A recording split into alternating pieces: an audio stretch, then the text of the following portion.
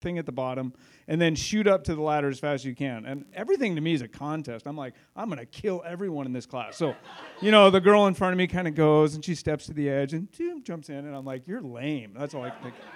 I shouldn't have said that. So it's my turn. So I dive in as hard as I can, hit the bottom, crouch down, and spring up. So I'm rocketing through the water so fast my eyes are closed. Anybody want to guess what happens? Yeah. The gal is not off the ladder yet, and I literally just face plant into her backside. And I'm so horrified. I didn't cry. I'm surprised I didn't. But I literally got out off the ladder, walked out the pool gate, and never came back. Like, just dropped the class. I think I went and got my T-shirt like a week later because I was so bummed. Can you do me a favor, Moss? Can you roll that card out here? So if you've ever taken a speech class, there's a couple rules you should know. You're supposed to have how many points is perfect? 3, and you're not supposed to use props. I have 7 points, and I have props. So this is going to be a doozer for sure. I'm super excited. And I do need a volunteer. So Jeff, since you laughed at me being short, why don't you come up? Yeah, give it up for Jeff. Actually, I like to pick on Jeff. Jeff is one of my heroes. He leads a life group with my son, Lincoln. And my son, Lincoln's a little bit taller than me, but he still looks up to Jeff physically, but also just kind of relationally going, man, this guy's so cool and what a hero. And so I love Jeff to death for what he does for my son. So this won't be painful, but I need a prop or a model, so you're going to be it, okay? So here's the deal. We're going to have a little bit different talk tonight. We're going to talk about discipleship, okay? Now, here's what I hope is going to happen. For some of you, as I talk this through, there's going to be encouragement, and there might be affirmation. You might be going, man, those things he talked about, more than 3, right? Because I got 7. I got them all in a row. And if that's you, praise God. I'm excited for you. That's a great thing. Some of you, it might be encouraging to go, man, I got 3 of them, but I never thought of the other one. I never even listened. I was listening to Luke as he talked, and he said that thing, remember, about I was a Christian, but I had no idea what it meant. And so part of this journey is kind of learning and growing with Jesus. So I want to ask us for a minute, what is discipleship? You can think about it. Now, there might be questions I ask tonight I'm not going to answer because I can't cover it all. Because when you cover discipleship, you got all facets of Christianity. I'm not going to explain them all. I mean, unless you want to be here till 10 o'clock or 10:30 at night, but we won't do that. So I want you to think, what is discipleship? Anybody want to give it a shot? Maybe we can come up with a group answer. It's not cheating. Brothers and sisters with Christ. Okay, that's part of it. Good job. You stole point number 7. Good job. What else? Learning. Yeah, so the core word disciple means a learner. Now, it's kind of a weird word. Do we use the word learner in today's culture? Not really. Are you a learner? I'm a learner at UTA. Try that when you go into class, see if you don't get beat up or made fun of. So what is the word we would use instead? I'm a student. So if you think about it, and I love your answer in a real simple way, a disciple is a student, okay? So we want to talk through just kind of some of the parts to being a disciple. I'm going to give you 7, and I'll be honest, I wish somebody had had this talk with me when I was your age. Because your age, I went to a Christian university, and there was no discipleship class. And so I was kind of left to figure it out on my own. And I wish someone had sat down and said, hey, let's talk about what it means to follow Jesus and what kind of plan you might come up with. Is that fair? So if you got Bibles, we're going to go through 7 passages. I got my reading glasses tonight. I had them last time, and I left them in my pocket. And I left here thinking, man, the lighting really stinks at the Cornerstone because I couldn't read anything. So where do we get the word disciple from? It means learner, student. Where's the idea come from? What part of Scripture are we seeing it in? Or why does it matter? You might be going hey, we're supposed to be following Jesus. What does discipling have to do with anything? Why would I say it matters? Okay, where did he say to do it? You're right. Matthew 8, 28, 29, he says, go therefore into all the world and say it with me if you know it, make disciples of all nations, baptizing them in the name of the Father, the Son, and the Holy Spirit, and teaching them to obey all I have commanded you. Okay? So I want us to think about discipleship, and when we talk about it, the first thing I believe we need is the gospel. Now, I don't want to put you on the spot. I heard someone talking about a week ago as a woman, and she used the word gospel 20 times in her talk. And she used it as a verb, as an adjective, as a noun. And at the back of my head, I had to stop and scratch and go, what does she mean by gospel? When we follow Jesus, we gospel. The gospel brought me to Jesus. And I'm thinking, isn't the gospel Jesus? Like, how's the gospel bring it? But here's the deal. Instead of laughing at her, I want to ask you the question, what is the gospel? Paul says, I'm not ashamed of the gospel for its power unto salvation, but what is it? And here's the deal. How many of you have used the word gospel or heard the word used? Okay, now, I love what Luke said. Luke talked about how we like, Luke, your intro is perfect for this. I'm just going to keep like stealing your stuff. It's great. Luke talked about the idea as Christians, we use certain words and we have no idea what they mean. Anybody ever do that? In fact, if you're going to start like a small group or Bible study, try to get a new Christian or a non-Christian in there because they don't put up with it. So if you're around a new Christian, use the word like, the atonement and sanctification. They're going to raise their hand right away and go, what are you talking about? And odds are pretty good. Some of you are going to be like, I have no idea. They just sound really good in a sentence and make me sound holy. Okay? So I want you to think, what is the gospel? What is it? The good news. Is there bad news involved with the good news? Yeah, because when you go to a non-Christian go, Jesus saves, they're like, saves me from what? So you got to have the bad news with it. What does he save us from? Our sin. The wages of sin is death. It's called, we don't want to say the word, it's called hell.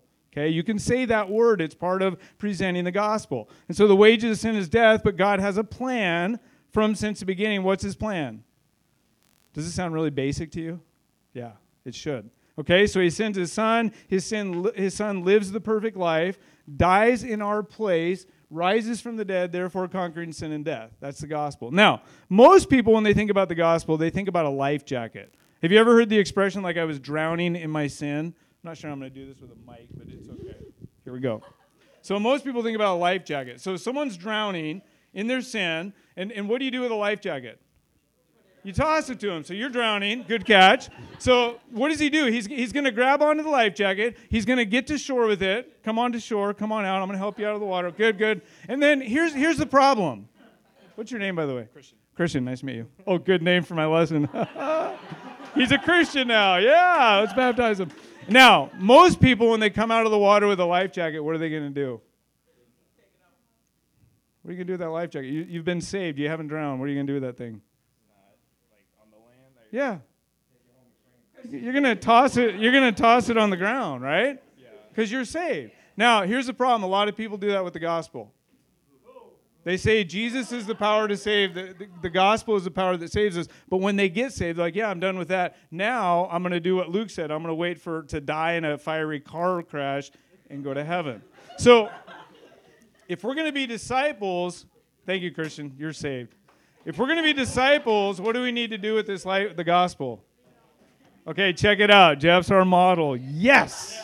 Love it. So 1 Corinthians 3, 9 through, you got to snap it up. Like you're proud to wear that thing.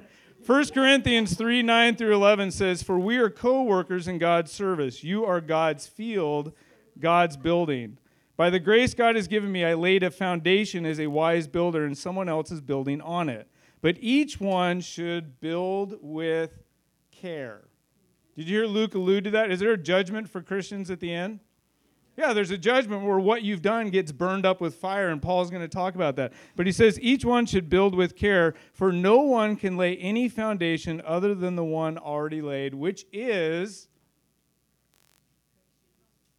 got it? It's the gospel. Okay? So as we walk with Jesus, if we're going to be disciples, we have to have the gospel on all the time. Does the gospel apply to every part of our life? Does it apply to like dating? Now, some of you are like, oh, yeah, it applies to dating, but what it means is I got to find a Christian wife. Guys, or girls, don't fall for that lie. If you get attracted to someone and they're attracted to you and you come out one day at a date and say, I can only marry a Christian, and then the next line is, are you a Christian? Guess what they're going to say?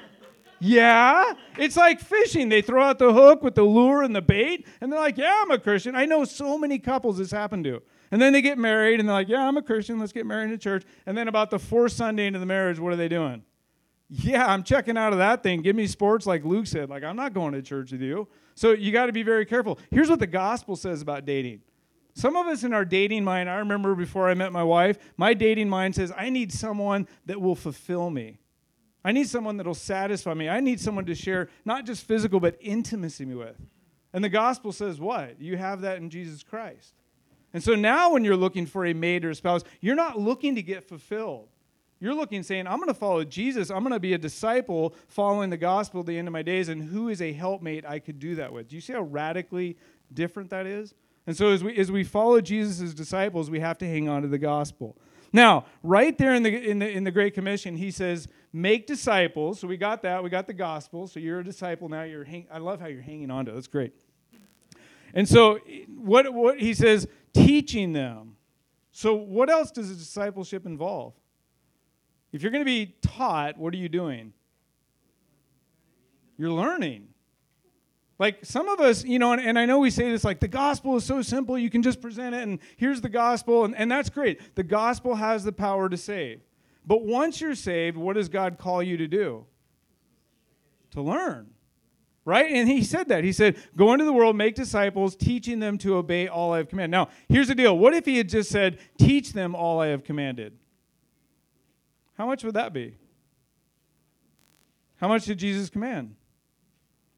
Matthew, Mark, Luke, John. There's 4 books there. Now, some of you are smart Alex and go, yeah, but Jesus is part of the Trinity. So anything Paul said, like the Holy Spirit said, okay, fine, I'll give you that. And what about the Old Testament? Because God was like, okay, fine, I'll give you the whole Bible. Now, here's the trick. How long would it take to teach someone the whole Bible? Not that long. Not long at all. We could do a seminar. We could sit down, and I could just start going through it, and we could do it. But here's what. He didn't say, teach them the Bible. What did he say? Teach them to obey. How long would it take me to teach you the game of golf? All the rules of golf. Could have a 2-hour seminar. But how long would it take me to teach you how to play golf? A lifetime. Because now I'm saying, well, it depends on what golf course you're on. It depends on the wind. It depends on the weather. It depends on what kind of clubs you're using. And so Jesus is saying, teach him to obey all I've commanded. Like, it's a lifetime. You'll never be done. And so for the learning, I want us to think, well, first of all, you got to have a Bible. I mean, that goes without saying. But I want you to think about learning. So this is Violet's backpack. It's a really heavy, thank you very much, heavy backpack. So why don't you throw that on, because now you're a learner, okay? You're a student. So here goes Jeff walking into UTA going, I'm a learner at UTA. Now, what do you guys think when you think of learning? Because raise your hand if you're in school right now or in like studying or that mode or whatever. How many of you like that's a pleasant experience? You're studying and you have homework and you have quizzes. Listen to what Jesus says. Matthew 11:29, he says, take my yoke upon you and what? Learn from me, for I am gentle and humble in heart, and you will find rest for your souls. Check this out. Jesus is saying that when you learn from him, you will find rest for your souls. Some people kind of manipulate, like, all you need is Jesus, and you're just going to have rest and kick back. Really? Is that what he said? He said, take my yoke upon you and learn from me, and these things will happen, and you will find rest for your souls. Here's why. You ready for this? Because you and I are broken and messed up. And we're going through this creation that's broken and messed up, and we're trying to figure out how to live and what to do. And the designer and the creator and sustainer of the entire universe comes along and says, hey, I made it. How about I tell you how to live and walk in this world? And all of a sudden, we begin to experience joy, and we have rest, and we go, man, that thing I was trying to do and fight against and figure out on my own, like, this is what he meant. And so we're being disciples, and so the question is, do you have the gospel, and are you learning? And if you're not learning, then something's wrong. Now, here's the thing. When you learn, how are you going to learn? What's the best discipleship program? Yeah, give a little shout out for Cornerstone. It's not the best. There's one better, actually 2 better. What would they be? Best discipleship program ever. What? Jesus is always a safe answer in Cornerstone, yeah? Now, think about this. If Jesus comes to you in the flesh and says, hey, Luke, Aaron, I want you to walk with me for 3 years, and here's what we're going to do. We're going to eat and sleep and tell jokes, and when you burp, I'm going to laugh at it, and I'm going to teach you, and we're going to do miracles, and I'm going to sing. Like, is that not the best discipleship program ever? So I want to just say that sounds awesome. That's the best one. However, in this lifetime, that's not going to be available to you. Is that a bummer? Not really. Because Jesus came and did that with 12, and then what did he do? He says, now that you're disciples, I want you to go and make disciples. I want you to do the same program again. So here's the deal. If you're going to learn, you have to have someone to teach you. Now, who might you look for to teach you? No. In fact, I can teach here. But I'll be honest, I've had people come to me and say, hey, will you disciple me? And I'll be honest, these 7 things I'm talking about, if these 7 things aren't going on, I'm like, nope, I don't think so. Because I don't think you can just have one of these things and ignore the others. So here's where I want to challenge you, and this might sound weird at your age, because your world is a lot of people what age? 20s, probably 20s, couple teens, get the 19s, but you're like, they're not really in college yet, they might drop out. So, you take the 20s, right? So you got the 20s, but listen, who do you think should be teaching you? How about a bunch of 20s? How about right now if you guys sat around and told me all you know about marriage? How hard do you think I would be listening? Not very hard at all. Like, Aaron, you could spout off all you want about, when I get married, and I'll be like, what do you mean when you get married? You're not married right now. Or how about if I got my child and I'm disciplining Lincoln down in Mexico, and you walk up, Tim, and you go, let me tell you how to discipline a child. I'm going to be like, Tim, get out of my face, man. I'm going to discipline you. So, listen. Did I say that? Inside thought. Sorry about that.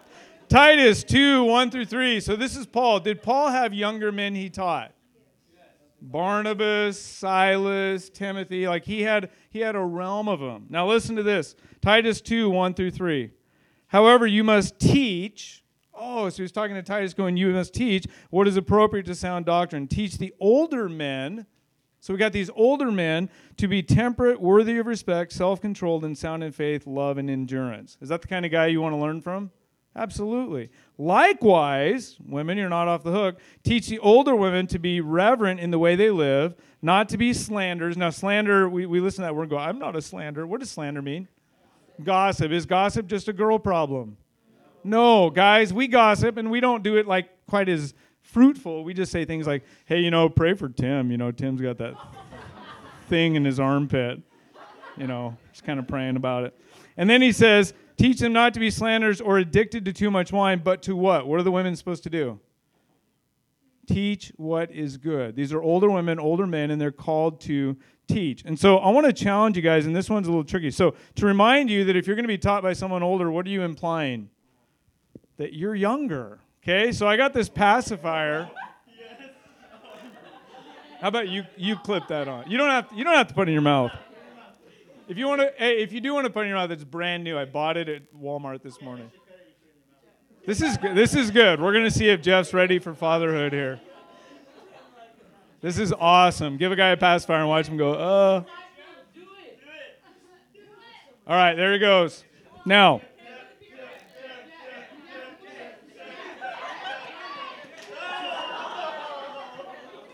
and as a guy, he's like, just give it to the baby. It was on the floor. It doesn't matter. Now, listen up. If you're going to be discipled by someone older, you have to have an attitude. Jesus says, if you're going to come to me, you come to me as a what? A child. And so you need to be going to someone, and here's what you don't want to be doing. You don't want to have the whole, I know. Have you ever taught someone like that? You're like, teach them what you're doing. Like, I know. And pretty soon you're like, well, if you already know it, why am I teaching you? Get out of here, right? And so you have to have an attitude that says, hey, I want to learn. And I love the idea of a pacifier because sometimes if you're learning, what do you need to do?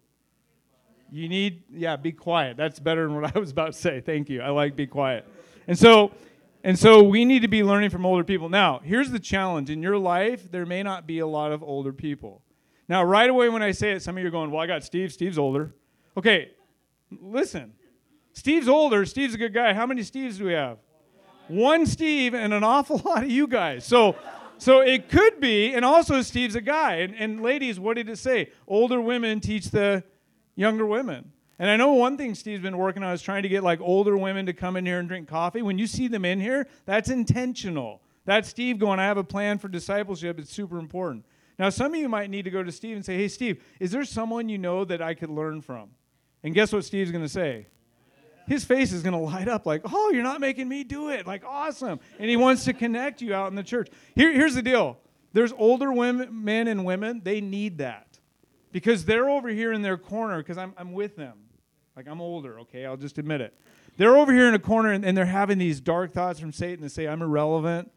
Nobody wants what I have. I'm no good anymore. Maybe their kids are out of the house. And imagine when someone young, beautiful like you comes up to them and says, hey, would you be willing to teach me about following Jesus and what discipleship is? What's that going to do in their life? It's transformational. It's not just for them, for you, it's for them as well. Because they're going to grab their Bible and go, yeah, I'm going to teach. And so what am I going to, like, it's going to change the world and it's going to begin to connect. Here's the other thing it's going to do. It's going to honor Scripture.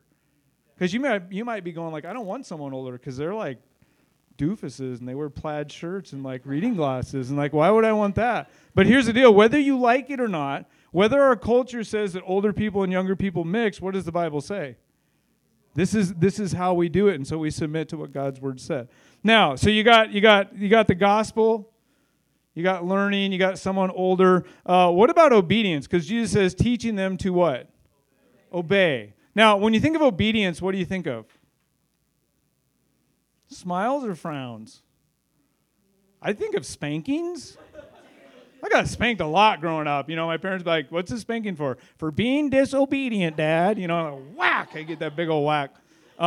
So I want you to think about obedience and what it says to us. Matthew 7:24 through 25, I'm going to paraphrase. Jesus says, anyone who hears my words and puts them into practice. You guys know this verse? Come on. Okay, everyone up. Let's go. Everyone up. Get up. Come on.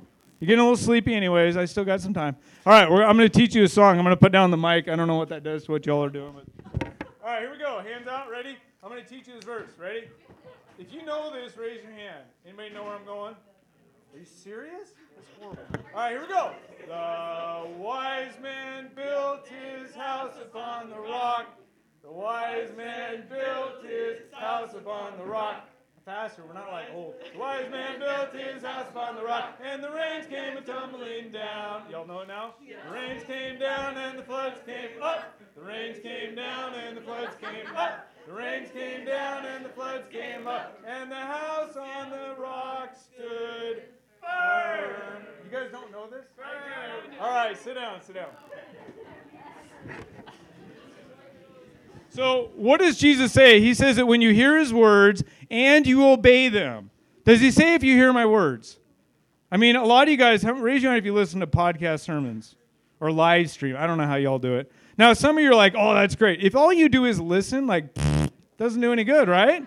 If all you do is listen, if this is just a book club, if we come here every Thursday night and go, man, what's Steve going to teach us tonight? We listen and go, that was good. Woohoo, walk out the door, do everything the way we want to. Does that do any good? Jesus says, whoever hears my words and puts them into practice is like a wise man who wants to be wise, not wise mouth, but wise, is like a wise man who builds his house on the rock. We go back to rock. What are we talking about again? The foundation that Paul was talking about? It's the gospel. You see how this all ties together? And he says, when the storms come. He doesn't say if the storms come. And I don't know your lives. There's people in here who probably have had more storms than I have, even at your age. I get it. But when the storms come, what's going to happen to our life if we've built it on Jesus Christ by obeying? It's going to stand. Here's the deal. Jesus doesn't say, obey me because I'm a killjoy. Jesus says, I want you to obey me so when the hard times come, you're going to stand with me. I don't want you falling apart. If you finish the rest of the song, it talks about the foolish man builds his house upon the sand, the rains came down, and the house on the rock goes smash. So here's what obedience is. Obedience is really about building. So I'm going to pull out these super sweet, can you hold my bag again? That green thing, thank you. So these are my super sweet tool bags, yes. I don't think another man's ever worn my super sweet tool bag. So Jeff, ooh. Wow, they don't come out of the bag. So Jeff, if you can get these on, these are the super sweet tool bags. All right. And we got to give you your little, you know what this is, right, Josh? Yeah. Who said Speed Square? Nice, bro. I like that. Here you go. You got to put the Speed Square in. Okay, if you were on my job putting that belt on like that, we would. There you go. It looks a little better there. You're looking good, bro. We need to get a picture. I'm going to want a picture at the end. So here's the deal. If we're going to be in discipleship, we have to be obeying. We have to be building our house on God's rock. Okay? And so we got the obeying. We got the older person. Now, what else do we need? We need tools. Yeah, you know what? We could have a whole lesson on what are the tools in your tool bag. I'm not that smart, so I didn't do that. So that's fine. What else do we need? And I hope right now as I'm talking, there might be a few of you going, man, I've heard about discipleship, but I've never really kind of thought at this level. If you want to follow, what might you need? What's that? Belief. Yeah, you got to have belief or you wouldn't have the gospel. You wouldn't put the gospel on if you didn't believe it. So yeah, amen to that. right? Whoever, if you believe in your heart and confess with your mouth, you will be saved. It's the gospel. That's what we're talking about. Luke kind of talked about it. He talked about man comes up with what? Plans, but God directs the steps. Now, here's the deal. It says God directs the steps. Does that mean the plans are bad? No, in fact, we need plans. These are plans right here. Me and Steve were looking at a project. Oh, they got bent. Sorry, man. I bent your plans.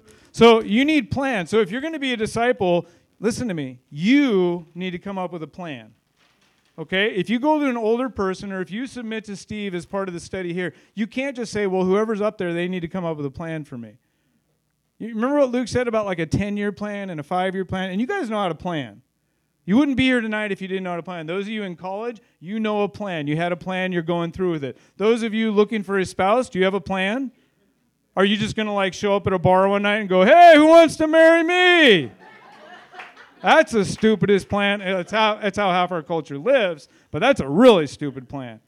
And so if you want to be discipled, you have to have a plan. Here's what Jesus says about it. Now, this is where it gets a little bit serious. Watch this. Can you hold my plans? Actually, they're your plans. Jesus says, Luke 14:28 through 30, suppose one of you wants to build a tower. Won't you first sit down and estimate the cost to see if you have enough money to complete it? Isn't that weird for Jesus to say that? He's talking about following him and being disciple. He says, okay, before you jump on the bandwagon, let's see if you really have what it takes. He says, for if you lay the foundation, there's the foundation word again. What is foundation, Jeff? You're wearing it. The gospel, awesome. For if you lay the foundation and are not able to finish it, everyone who sees it will ridicule you, saying, this person began to build and wasn't able to finish. Now, at your guys' age in life, I hope you haven't encountered this a lot. I have. I've seen so many people who set out saying, man, I'm going to follow Jesus. I'm going to give my life. I've seen people get baptized, and years later, they're gone. And I don't know that they ever had a plan. And here's what I suspect happens. I think Luke's testimony pointed out. They said things like, man, I followed Jesus, but I had no idea what was going on. I followed Jesus, and I heard all these things about my sins will be forgiven, and my sins will come off like a bird, and I'll be healed from everything. But I'm still doing that thing in the middle of the night I shouldn't be doing. Apparently, Jesus isn't working for me. And I got to challenge and say, if you haven't tried a plan, if you haven't said, what does it mean to follow Jesus and to learn and to cling to the gospel and to learn from someone older and to actually obey and not just talk about it, I don't think you can fairly say it's not working. Because Jesus didn't just come and say, let me give you some chaos and see how it works out for you. Nor did Jesus say, hey, pray a little prayer, and then one day I'll meet you in heaven after a fiery cry. I'm not driving with you ever. Like, that was bleak, man. That was super bleak. And so we got to have a plan. So we got our plan, we got the gospel, we got obedience. And then I want to talk about this. I want to talk about accountability. Now, when I say accountability, what's like the first word that comes to mind? Like, you know, word association? Okay, you guys don't know. Okay, when I say peanut butter, what do you think of? Okay, you guys are good. When I say, oh man, I'm old enough, like all the ones I'm thinking of, you wouldn't understand. When I say Monty, what do you think of? You guys know Monty Python? Like, holy... Okay, you guys are like cooler than I thought. That's awesome. Last time I said you were worthless. Tonight I said you're cooler, you know, and so I rolled. Anyways, so usually when we think about accountability, what's the word that goes with it? Partner. You have a partner, and then what do you do? What's accountability about? What? Don't sin. Okay. No, I agree. I've been in that. In fact, here's what the accountability looks like. There's two guys on a bridge, right? And I walked up to Jeff, and I hand you a rope, and I tie it around my waist, and I said, Jeff, you got to hold on to my rope, and I jump off the bridge. That's sin accountability right there. And so I'm down below going, Jeff, you know, I struggle with something. You got to check in on me and see if I'm doing it or not. And so Jeff's like calling me have you been in this? Jeff's calling all the time going, hey, how you doing? Hey, how you doing? Hey, how you doing? And then Jeff doesn't call. And what do? I go out and do it, and the next day I'm like, it's your fault. You didn't call. Now, here's the deal. There's times in life we need that kind of accountability. Sometimes in life you should handcuff yourself to another believer and just say, like, hang out with me for 48 hours because I'm not an idiot. Okay? But real accountability, does Jesus ever come into the world and say, my goal for you is not to sin? Like the verses we're reading, is he saying, my goal, the biggest goal I have is all the do-nots in life? No, the do-nots are there to guide us back to the do's, right? And so think about accountability instead of just like not sinning. Think about accountability as like I'm in relationship with people so that I can follow Jesus. Here's accountability, Hebrews 10, 23 through 25. Let us hold unswervingly to the hope we profess. What is that hope? It's the gospel, right? Let us hold to the hope we profess. For he who promised is faithful, and let us consider, watch this, how we may spur one another on towards love. Now, I'm not going to talk to girls here, I'll talk to guys. What do spurs do? They hurt. So spurs, you wear them on the back of your boots, and real cowboys would actually sharpen them. And when you wanted that horse to giddy up, you take your boot and you kick it as hard as you can into the rib cage of that horse. And when that sharp spur stabs him, what does the horse do? Now, I don't know how girls follow Jesus, so I'll just kind of like back off here. But guys, what do we often need from other guy believers? We need spurs. Like, dude, what are you doing? Get on and do what you need to be doing. Not really. Okay, don't go out and stab anyone. And wow. Spur one another on towards love and good deeds. You hear what he said? He didn't say spur each other away from sin. He didn't say spur each other away from doing bad stuff. He said spur one another on towards good deeds and love. Not giving up meeting together. How important is meeting together? Like a lot of the faces here, I see you guys here all the time when I'm here, and that's incredible because you haven't given up on meeting together, as some are in the habit of doing. Don't point, but some of you, when I say, like, yeah, so-and-so, they don't make it a habit. They kind of give up. And here's the deal. Do we razz on them? No, what do? We spur them on to good deeds. And so, like, we might drive to their house and go, hey, you haven't been at Merge for a while? You're going to get in my car and you're going to go right now. Well, I don't want to. I don't care what you want. Like, I'm going to spur you on. Yeah, shotgun style. I like that. That was good. All the more as you see the day approaching. And so we need accountability. So my version of accountability right here is a clipboard. And so we just kind of got like, here's what it means to follow Jesus. And, hey, Aaron, how's it going, man? How's your walk with Christ? Cool. You're getting full there. Oh, you got tool bags to hold it all. I love it. And then the final one I want to talk about is community. How important is community in discipleship? Did Jesus ever say, let's be Lone Ranger Christians? What's the first problem we see recorded in the Bible? Yeah, God makes everything. He says, it's good, it's good, it's good. Now, this is ironic. And then he sees Adam alone. And he says, what? It's not good for man to be alone. Now, here's the deal. Was Adam alone? He had God. In fact, we read later that God would come down and walk in the cool. Listen, I'm going to choose some of you out because it's me. Some of you, your perfect idea of a walk with God is just to be alone with him. You're like, man, if God came down every evening, I could just read my Bible alone and just me and him pray. And if all these Christians would get out of my life with all their drama and all the hassles, just me and God, like this would be a great relationship. I've done that. In fact, I'll be honest, that's what our culture teaches. Our culture says what? Read your Bible and pray. Did you have your quiet time today? Nothing wrong with that, don't get me wrong. But God looks down and he sees Adam in that situation. What does he say to him? It's not good for man to be alone. So we need to be in community. Now, how important is community? If you want the world to know you're a disciple, how are you going to prove it? Yeah, you got the notes back there, smart guy. Jesus says, by this, everyone will know that you are my disciples. He doesn't talk about T-shirts. He doesn't talk about bumper stickers. He doesn't talk about where you're hanging out Thursday night or Sunday morning. He says, if you love one another. So it's huge. You want to be a disciple. Now, fortunately, you don't have to go in the get up like I've got Jeff wearing, because that would be ridiculous. Everyone would be like, oh, there's one of those Jesus disciples. Woo! No, but he says, if you love one another, that's what's going to do it. Now, what is apologetics? Anybody know? Whoa, the what? Defending of the faith. Any books about apologetics or famous what do you call an apologetician? A what? You guys are in college. That's good. Apparently I didn't finish or something. I don't know. Apologist. So what's good apologetics? You want to know what the greatest apologetics are? In fact, the way to prove that God sent Jesus to earth, guess what it is? John 17, 20 through 21. My prayer is not for them alone. So this is Jesus in the upper room praying for his what? Disciples. He says, I'm not praying for them. I pray also for those who will believe in me through their message. Who is he talking about? This is us. This is the students, the learners, the disciples. Jesus says, I'm praying about them. Now watch this. That all of them may be one. So we're talking about unity, just as you are in me and I am in you. Watch this. May they also be in us so that the world may believe that you have sent me.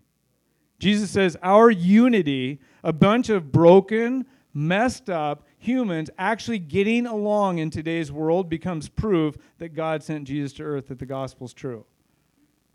And so in community, we begin to prove it. So I want to close with this. One of the greatest passages on, I was hoping Will.i.am would be here tonight, but he's not. You guys know what the Shema is? Shema, what's the Shema? Yeah, so in Hebrew, the first words, Hear, O Israel, Shema Yisrael, and it's Deuteronomy 6, 4 through 9. So if you got a Bible, turn there. I want us to look at this together. Oh, I need a prop for you. Okay, so here's, tuck all that under your arms or something. So we got to have you in some community. So Tim, why don't you come up, or Johnny, I'm sorry. Johnny, Tim, come on up, hold a hand. Each of you take one of Jeff's hands. All right, so we got Jeff in community now. Sweet. I should have had Tim in some sweet spurs, and he could, spur him on.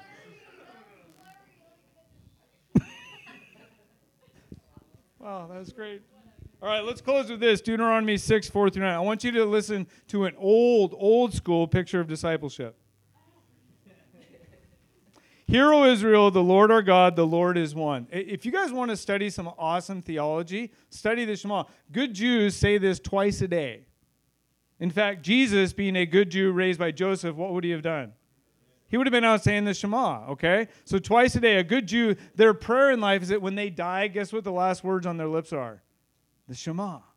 And I want you to listen to the theology and the discipleship in this verse. Hear, O Israel...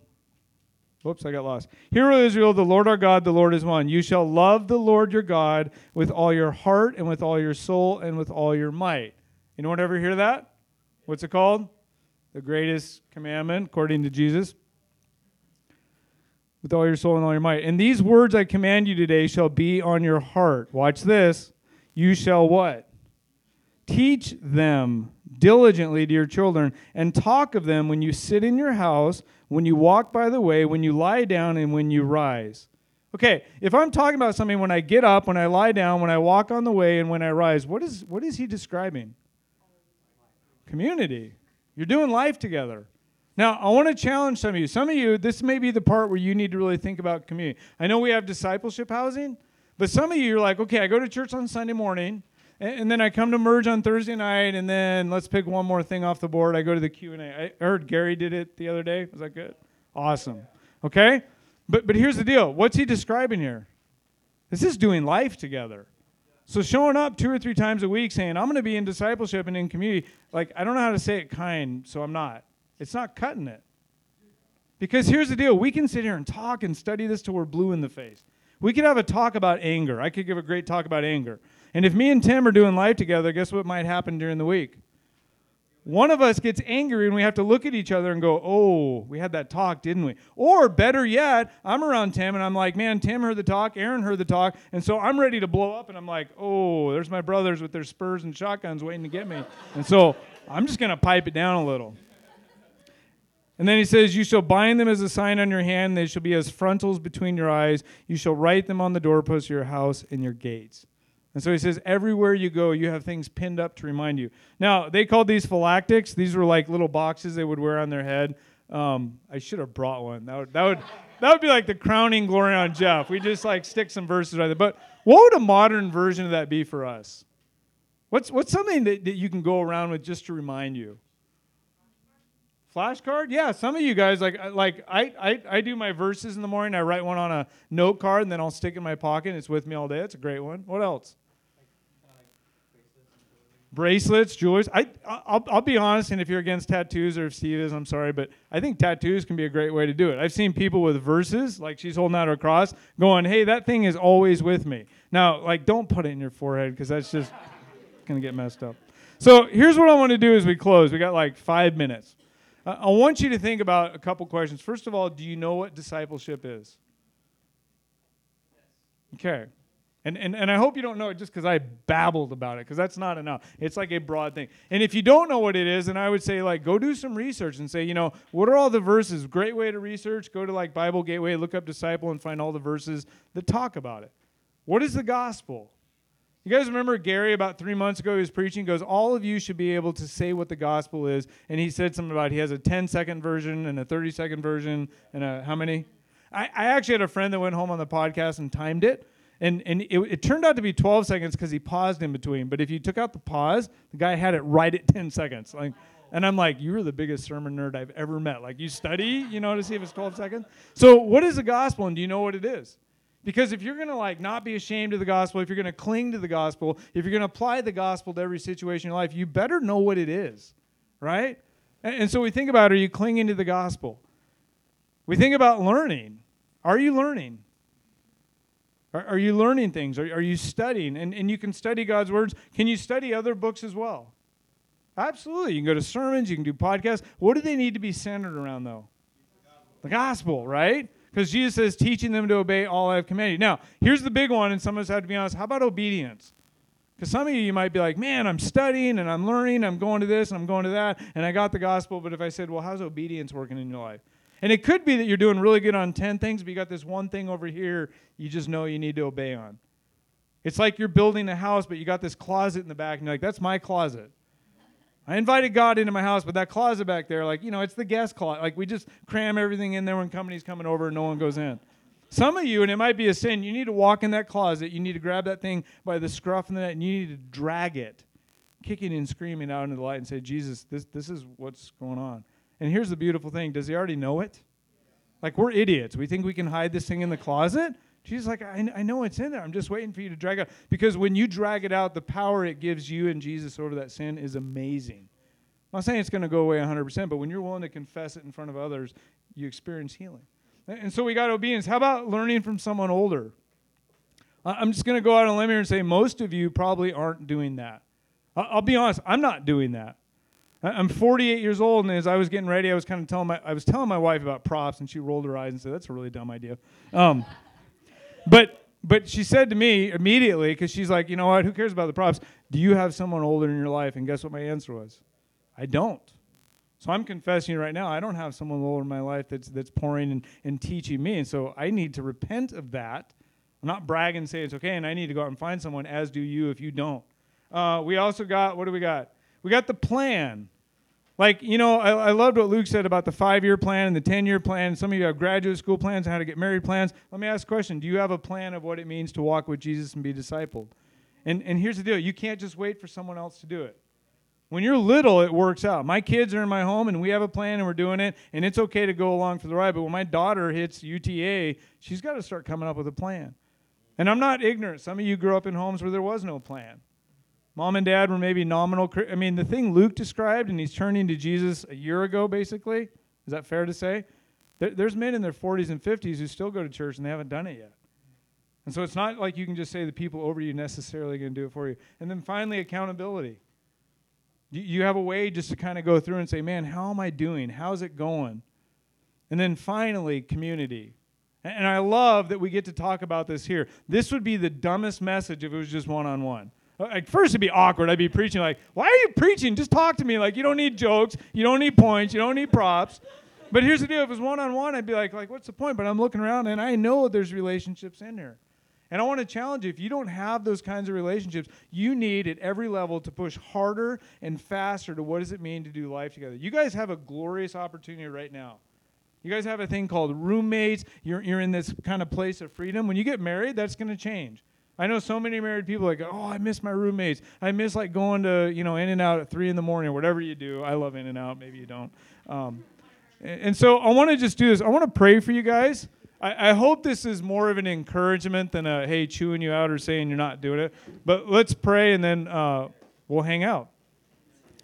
Father, we just thank you for your word. We thank you first and foremost for the gospel. We thank you that everything we talk about tonight is born from and created in and maintained and ultimately ends. You're the Alpha and the Omega, and so this all begins with you, and it's all going to end with you. And so we thank you so much for your Son and all that you've done. We just pray for all of us, including myself. I'm convicted even as I share tonight that we would seriously consider what it means to be a student, what it means to be a follower of Jesus Christ.